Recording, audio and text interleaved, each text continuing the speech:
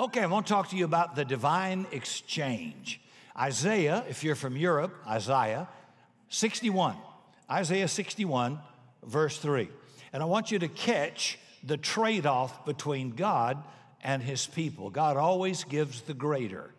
So he says, to console those who mourn in Zion, to give them beauty for ashes, the oil of joy for mourning, the garment of praise for the spirit of heaviness, that they may be called trees of righteousness, the planting of the Lord, that he may be glorified. So the divine exchange is always God giving us more for our less. From the earliest beginnings of God's dealing with mankind, back in Genesis, his plan for blessing us with all good things and our willing reciprocation with our first fruits or our tithe should never be troublesome or discouraging. But let me pause and say, did you ever learn anything that wasn't right in the Bible? Come on. Some of you right now don't have a clue. Something you're holding on to isn't even in the Bible, or somebody made it up, or you just heard it all your life and you just assumed it was true. My grandmother used to say, Ricky, if you drink milk and eat fish, it'll poison you. Grandma, you're wrong. We had a big snowstorm, and they said this is the worst snowstorm we had in South Carolina when I was in high school. My grandma turned to me and she says, see, Ricky, this is the end times. Not going to be here much longer. I've been here a long time. Grandma was wrong.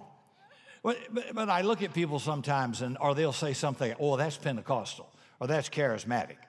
And I said, excuse me, if it's biblical, it's for all believers. So, for example, the Bible says, clap your hands, all you people. Shout unto God with the voice of triumph. That's in the Bible. That isn't Pentecostal. That's believer Bible, okay? The Bible says, lift up your hands in the sanctuary and praise the Lord.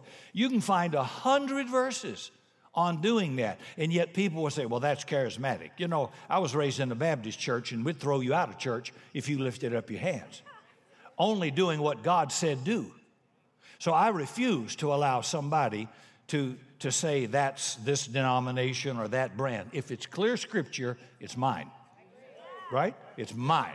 It's not Oldsmobile, Chevrolet, or Mercedes. It's mine. I'm a believer in Jesus. So you get into a lot of that nonsense out there. And if somebody abuses a truth, don't give up the truth. Just spit out the abuse. There are a lot of people that abuse healing or whatever. It's in the Bible, but we realize that some people make an extreme view and put people in great disappointment. But it's there. And so I want it, particularly if you're sick, right? You do want it. I want to get well. So don't allow somebody's abuse of a truth to cause you to reject the truth.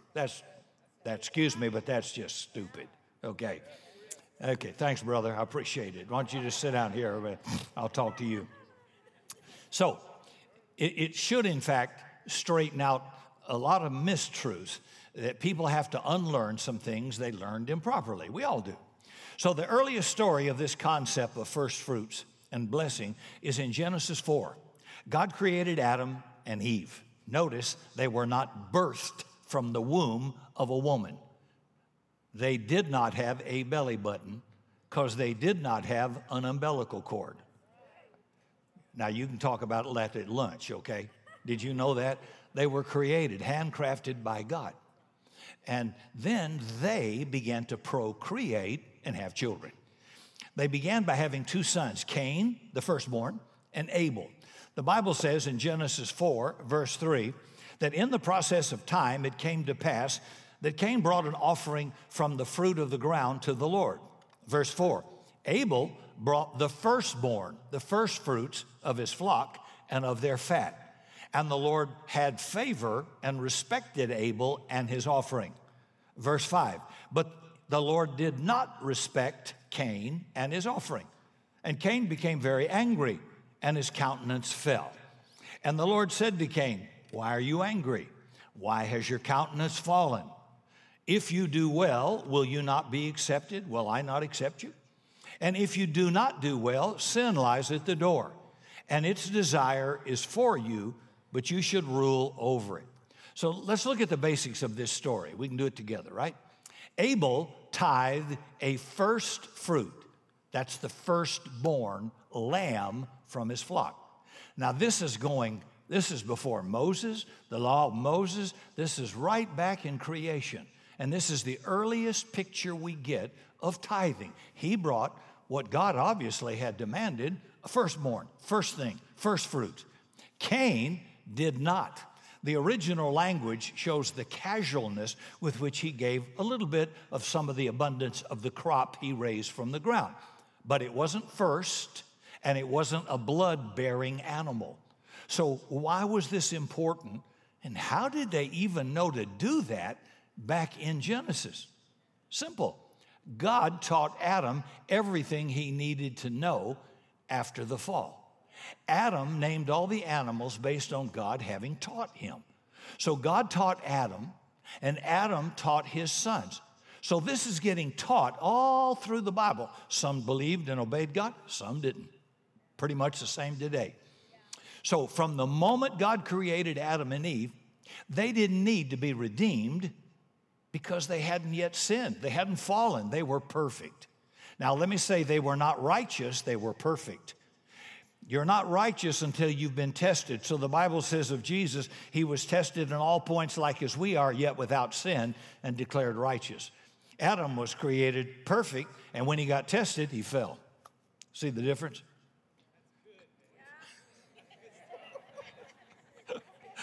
I'm going to come right down here, okay? But when through their disobedience they chose to eat the fruit they were commanded not to eat, they sinned. Okay, then God immediately kicked in a redemption plan for mankind. And when they recognized they were naked, God brought 2 bloody animal skins to clothe them so they weren't naked. Now, where did God get those skins? Obviously, he sacrificed and shed the blood of 2 animals. So God taught Adam that now that you have fallen into sin, the only redemption, the only forgiveness from sin is for an innocent substitute to die and shed its blood in your place. So we're going to use an animal. Blood must be shed for sin. In the New Testament, Hebrews 9, verse 22, it says, without the shedding of blood, there's no forgiveness of sin. See, your works and good works are admirable, but they won't forgive sin. I give to United Way. Good, but it won't forgive sin. Being nice to the homeless is a good thing.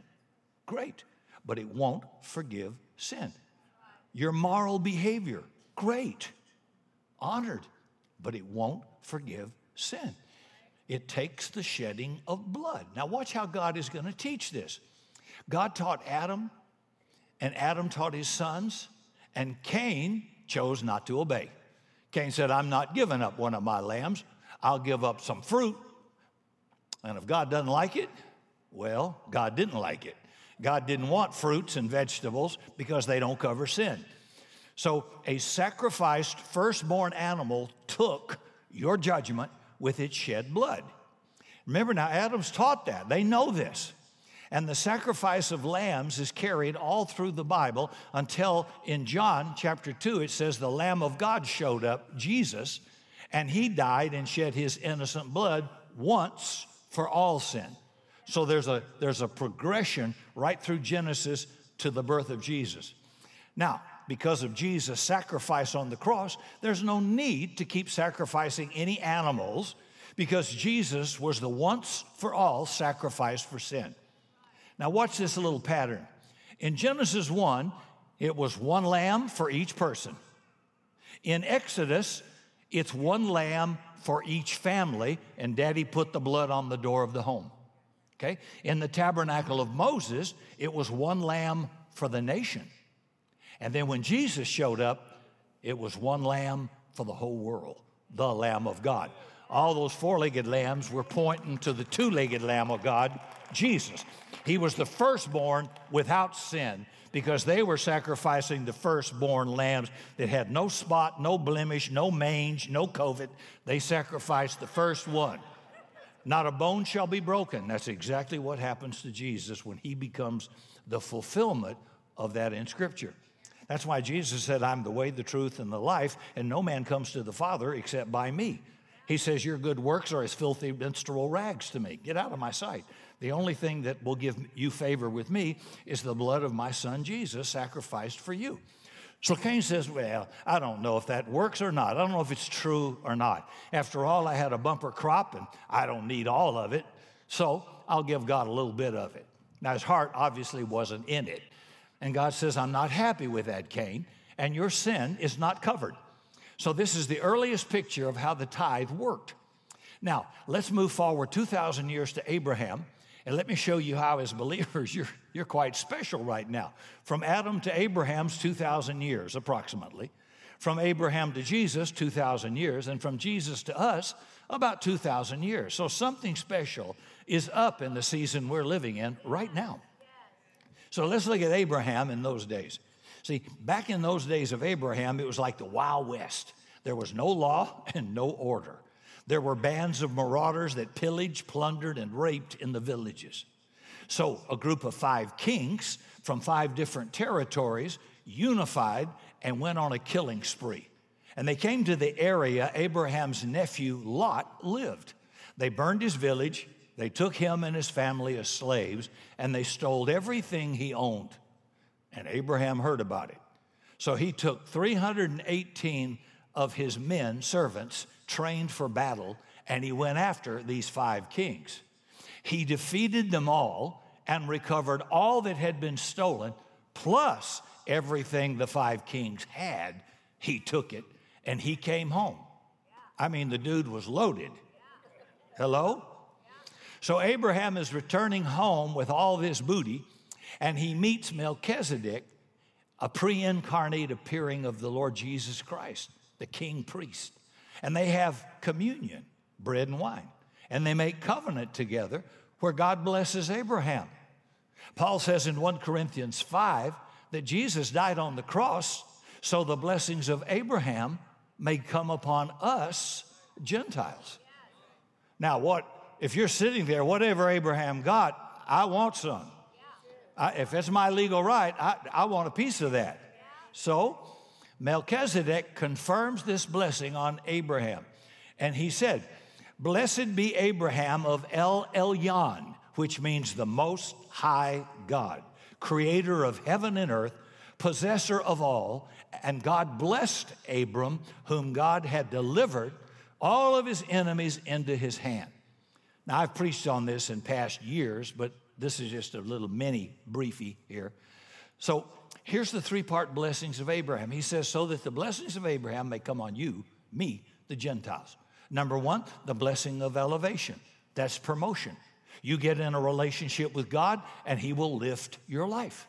You can't stay down and be in a relationship with the Most High God. He will lift you. We've had people come on this property living in a car. And after a year in coming to Jesus, they got gainful employment. They got themselves sober. They got a place to rent to start. And little by little, their life began to be elevated. It's impossible to stay down and be in a relationship with God. And the second blessing is of ownership, the blessing of possession, possessor of heaven and earth. It's good to own. Now, you may start renting, but your goal will be own. You become the head and not the tail.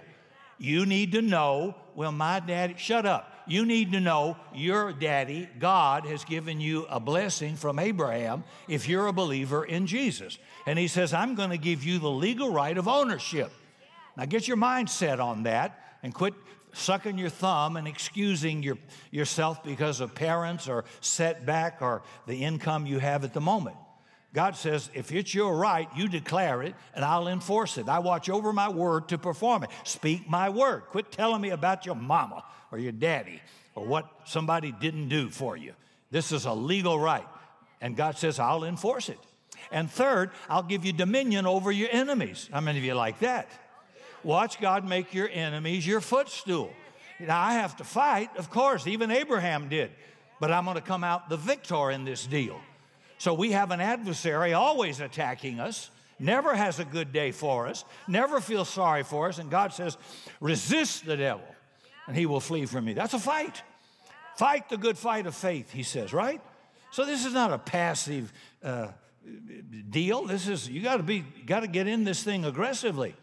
So after Abraham received this blessing from Melchizedek, this is in Genesis 14, verse 18 and 20.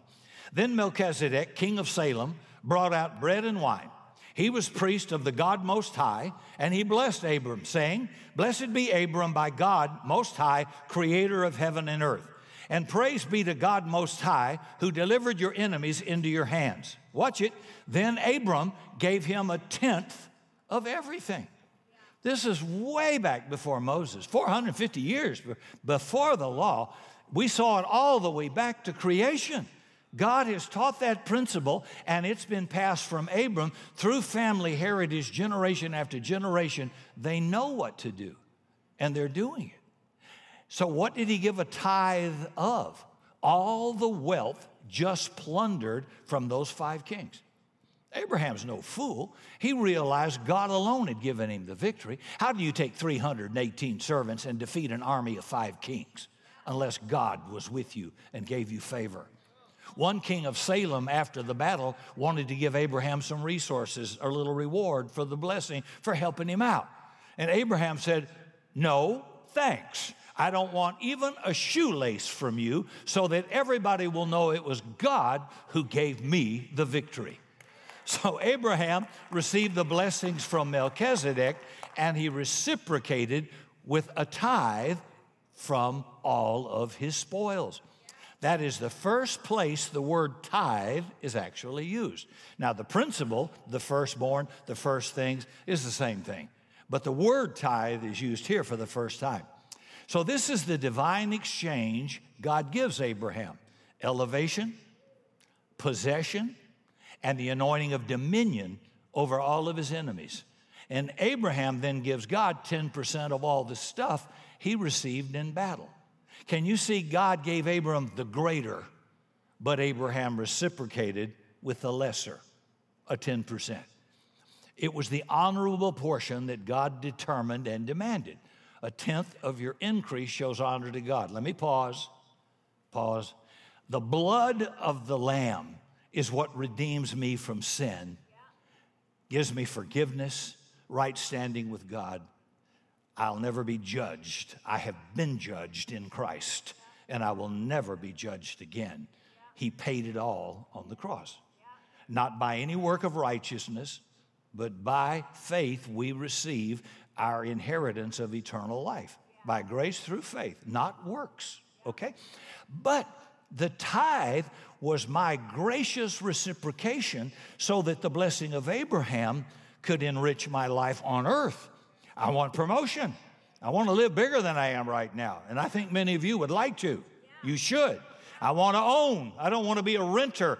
I don't want to be the tail. I want to be the head.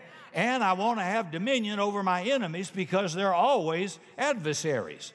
And God says, if you'll honor me with the first, then I'll take care of you in these 3 areas. That's a legal right.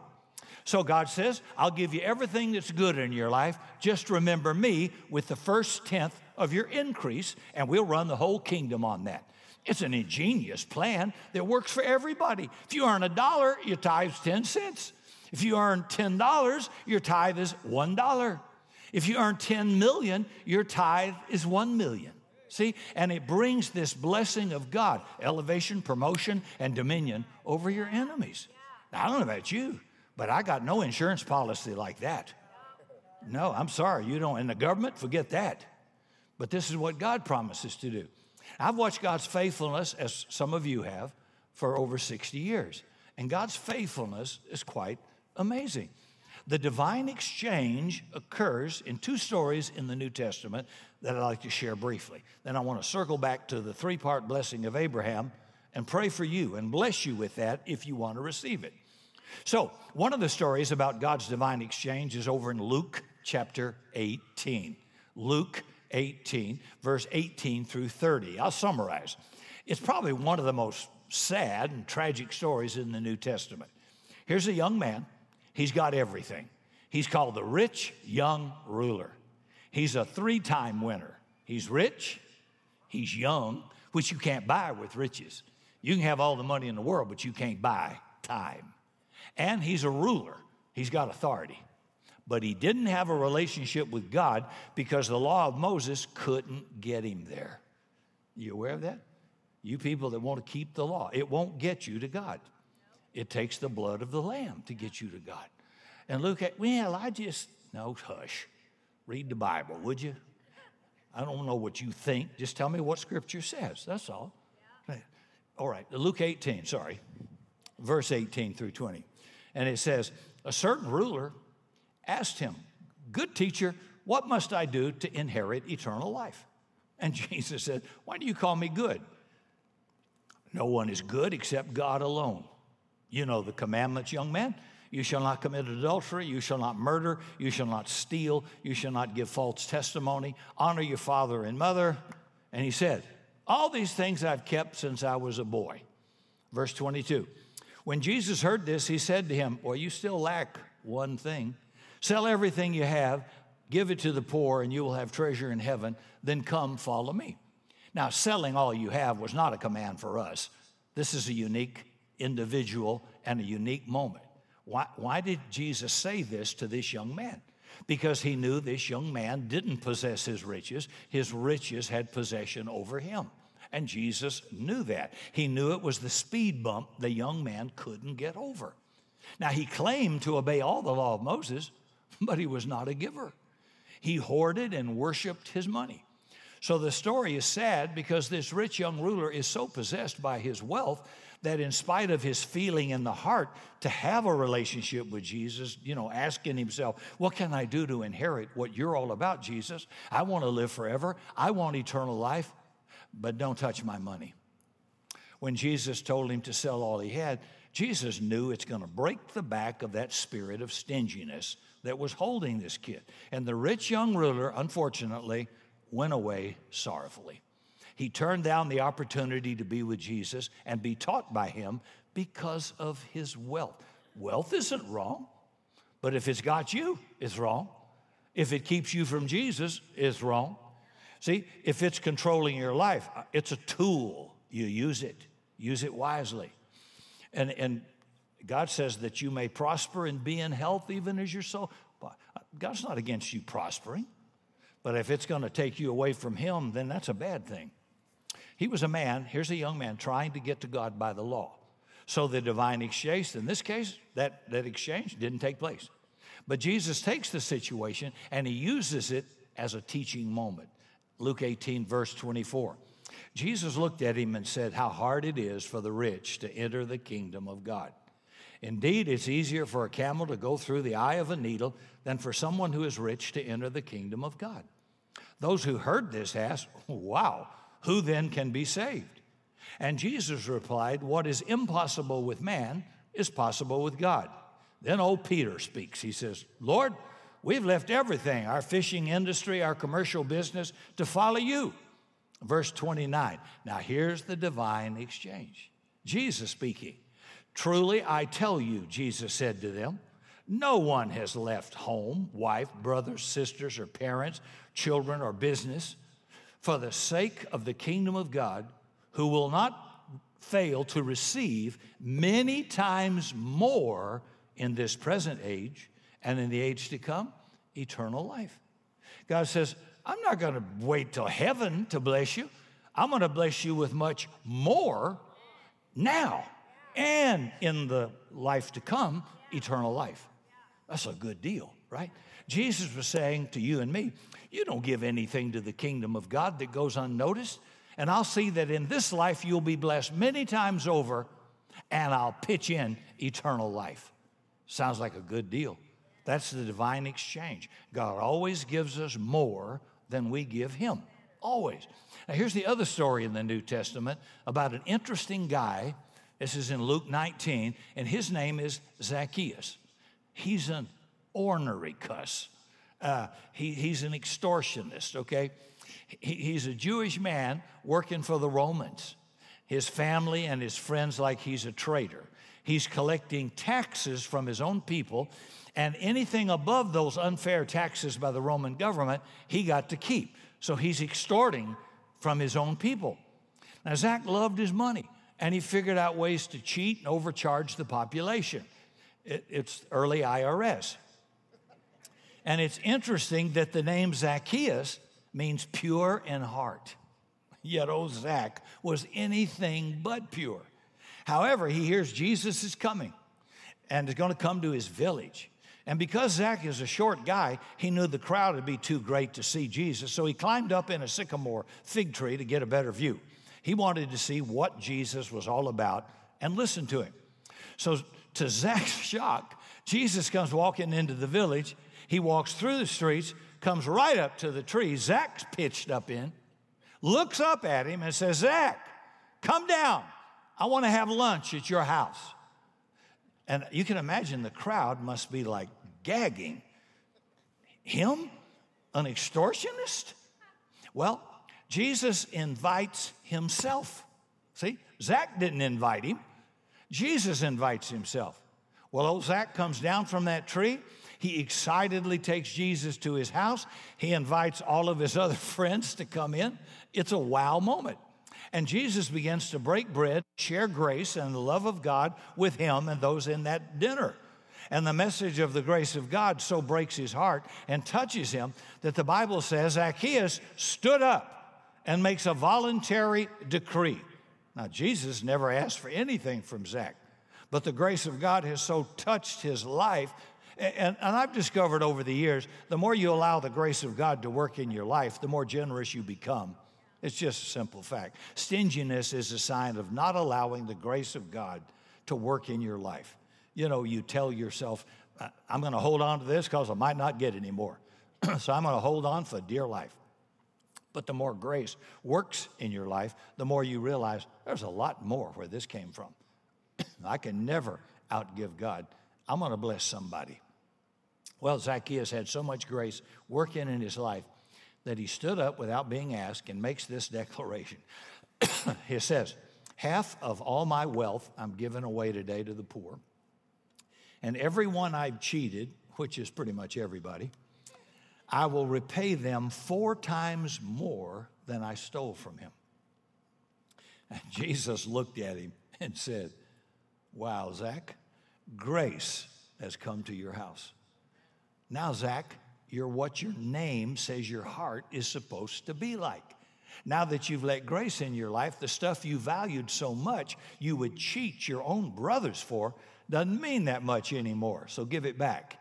And because the more grace I've welcomed in my life, the more I recognize God is my source, and there's always more where that came from. Really, you got to learn that. Boy, you talk about a divine exchange. God says, Zach, I'm going to take your stingy, dark heart that was willing to steal from your own brothers, and I'm going to exchange it for a heart of grace. And church history and tradition says Zacchaeus became a pastor and was recognized as a bishop in that entire region and became renowned for his giving. When grace works in your life, you just naturally want to participate in the divine exchange. And in that divine exchange, God says, I'm going to pour out all goodness in your life. Then he steps back to watch our response. And for many, we take the grace, the forgiveness, the eternal life, and walk away and never come back. But it's important to God that we complete the divine exchange. God knows he's always going to give us more than he takes, but it's important that we come and be thankful. Philip, would you give me that water right over there, please? I have an itch right there. I don't have COVID. I got an itch. Something in the air, dust or pollen or something. So, you remember Jesus walks up upon the 10 lepers? Thank you. What is that, bourbon? Just teasing, folks. Don't get religious.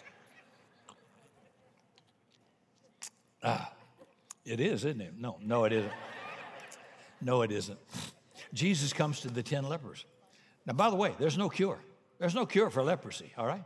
And Jesus healed all 10 of them. They had new skin, new fingers, toes. But only one came back, fell on his knees, and said, thank you, Jesus. And Jesus accepted his praise and thanksgiving. But he asked, hey, didn't I heal 10?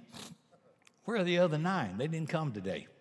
Sorry, Lord, maybe they're watching the end of the Olympics or something. I don't know. Well, they were up late. They went to the rodeo last night. I guess they got in late.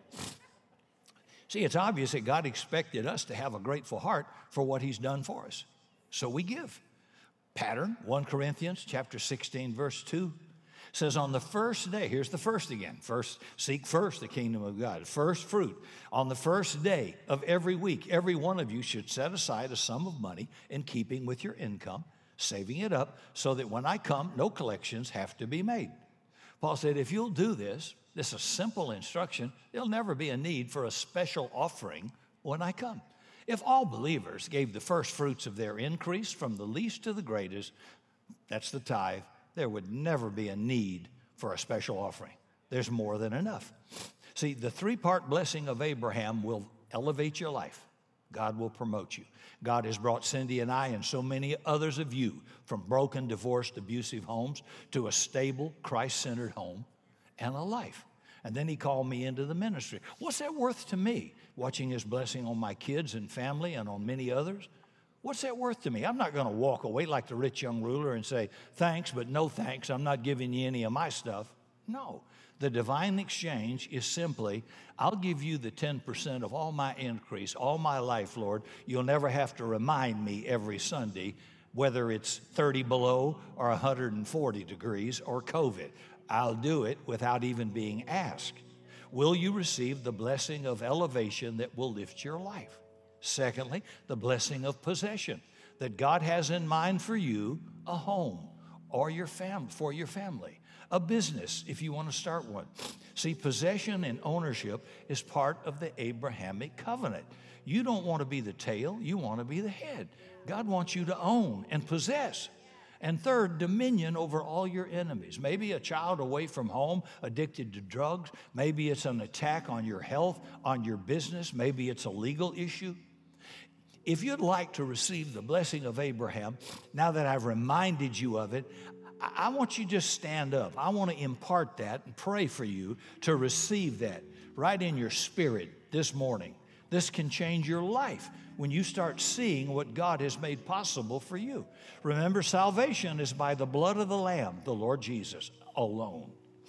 But God's promise to elevate you, to give you dominion over your enemies and possession is key and centered in giving Him first place in your life, first portion of your increase on a regular basis. And God says, I'll give you the greater than 10%.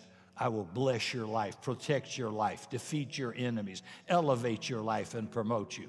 And for those mamas and daddies with babies, he says, the seed of the righteous shall inherit the earth. They shall be mighty in the land. Wealth and riches shall be in their household. They shall possess the gates of their enemies. The favor of God will bring them promotion when they seem unlikely to get it. Battles won they don't have to fight. Policies, ordinances, laws, contracts, and legal matters settled in their favor. I will protect them as a shield. Claim that. Say that every day over your children, over your family. That's part of your legal inheritance and right. For more information on Summit Christian Center, visit summitsa.com.